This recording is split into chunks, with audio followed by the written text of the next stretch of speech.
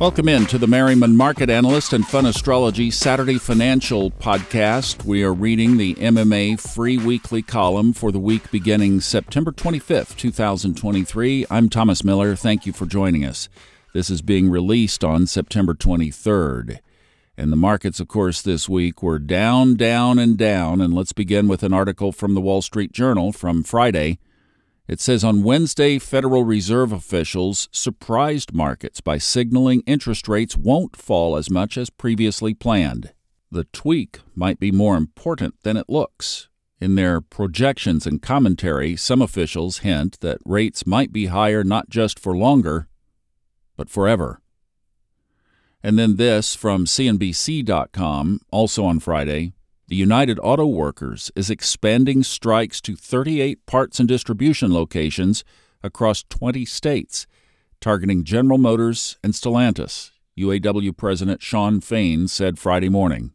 The union will not initiate additional strikes at Ford Motor, as the company has proven it's serious about reaching a deal, Fain said.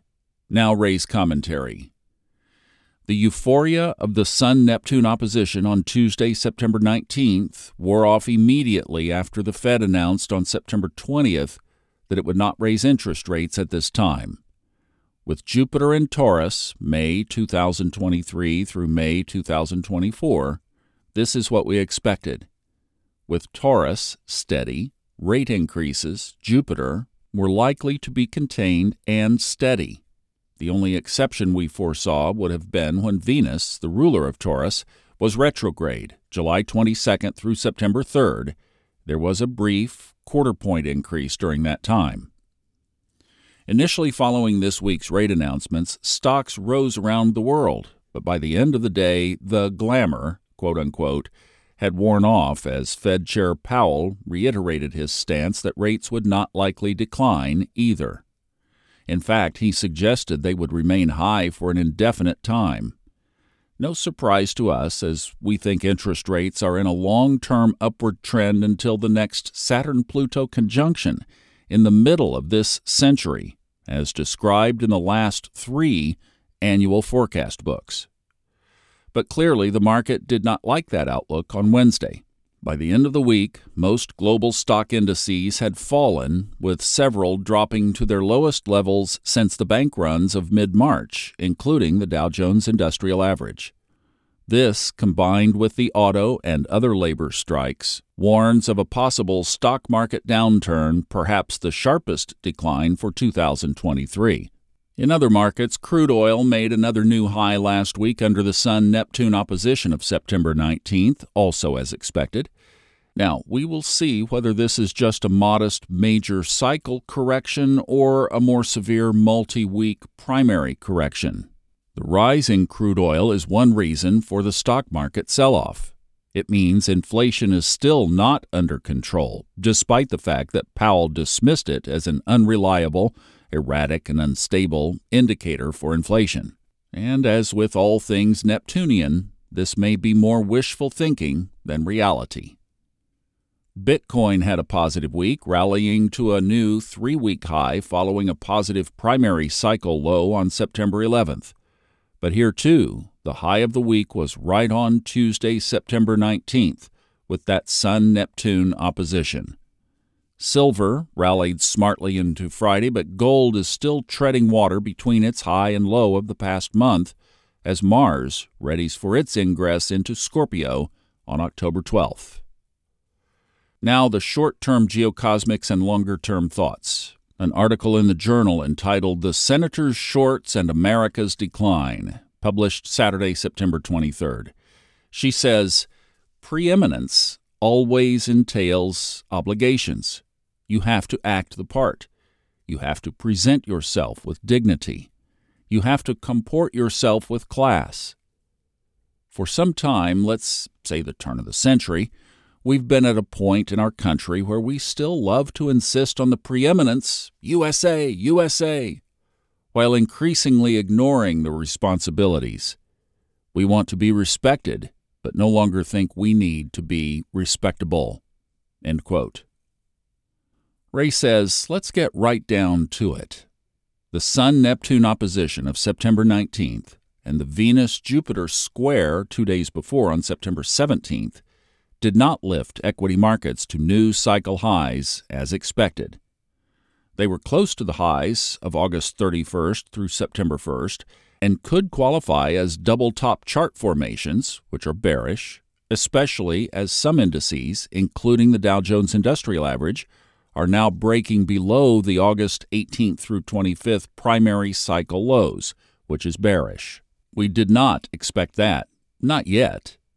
Typically, even in bear markets, the rallies will last 2 to 5 weeks after the low.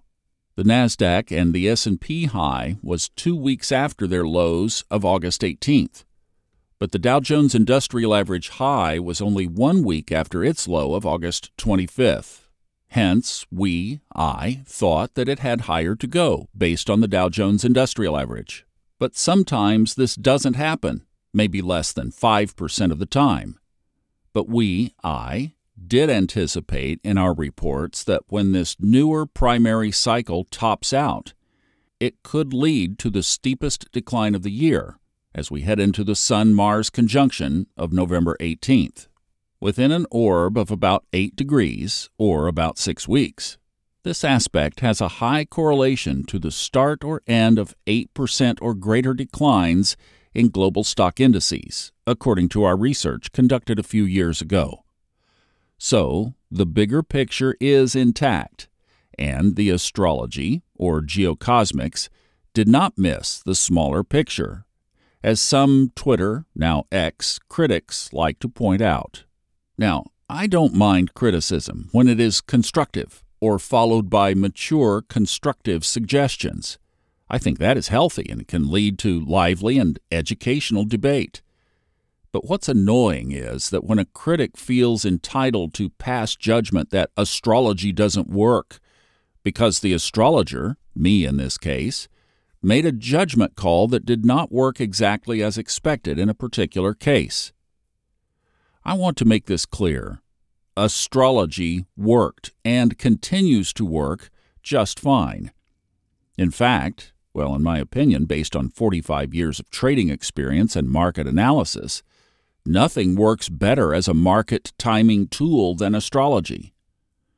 As a point of reference, I went back and looked at the critical reversal dates given for stock indices in the Forecast 2023 book.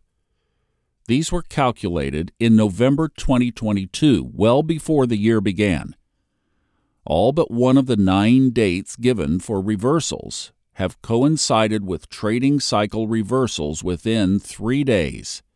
7 were within 2 days or less, and 6 were either exactly on the date or within 1 day, including the high in Nasdaq and low of the year. Now, how does that happen if astrology doesn't work? But, as one X follower tweeted, astrology is difficult to use as an actionable trading tool because it is quote-unquote nuanced. Well, that's true. But what market indicator is not nuanced? Astrology is not a standalone system for successful trading. It is mostly used as a market timing indicator of potential and probable reversals, which by itself has value, but by itself cannot assure success in trading. It requires being used in combination with other market analysis tools. The same can be said about astrology being used as a tool to help other people. Just making quote-unquote predictions based on a chart doesn't actually help another person in many cases. Used that way, astrology is either just information or entertainment. In fact, it can be harmful when not used with adequate consulting or counseling skills. Professional astrologers know this. Professional traders know this. But those who have not really studied either subject do not know this. They often think they know that astrology doesn't work, only because it shouldn't work. That's all they have. So they will marginalize those who have or know something that they do not have or know. The moral of this week's column: the more you know, the more nuanced you likely are to become. You will never be perfect, and your decisions will never be 100% correct all of the time. You'll make decisions that don't work out as you expect. That's life. But the risks you take can always be viewed as investments in learning and facilitating your own personal evolution. And in the process, you will become a person of interest to others. Don't be afraid to take risks, for you will miss out on opportunities. But be disciplined and measure your risks and opportunities intelligently. Have a great week ahead. Thanks, Ray. You too. And thanks for all those accurate key reversal periods.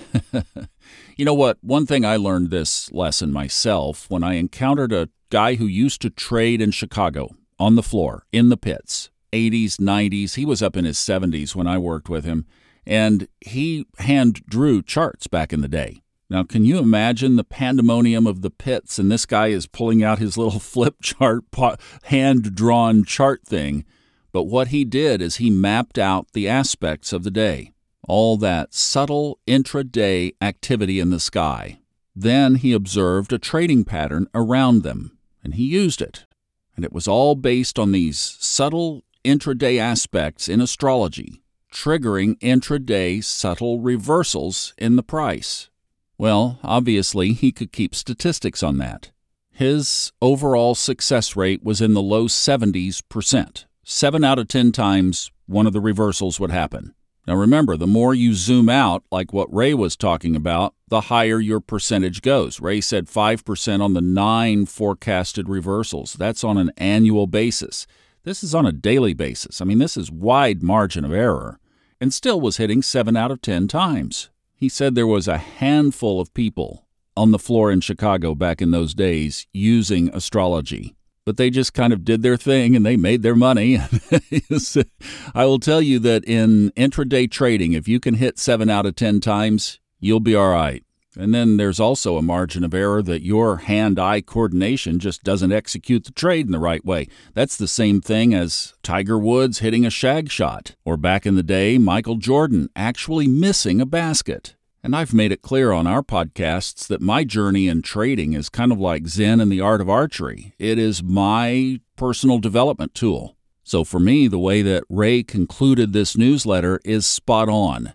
If you take the risks, you can consider that learning and facilitating your own personal evolution. And in the process, you will become a person of interest to others.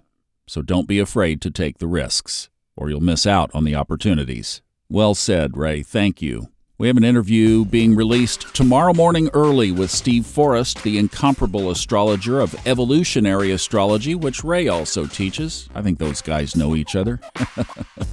And then Level Up Sunday night on our YouTube channel and Facebook group, and then back here to circle another lap and start counting our money next week.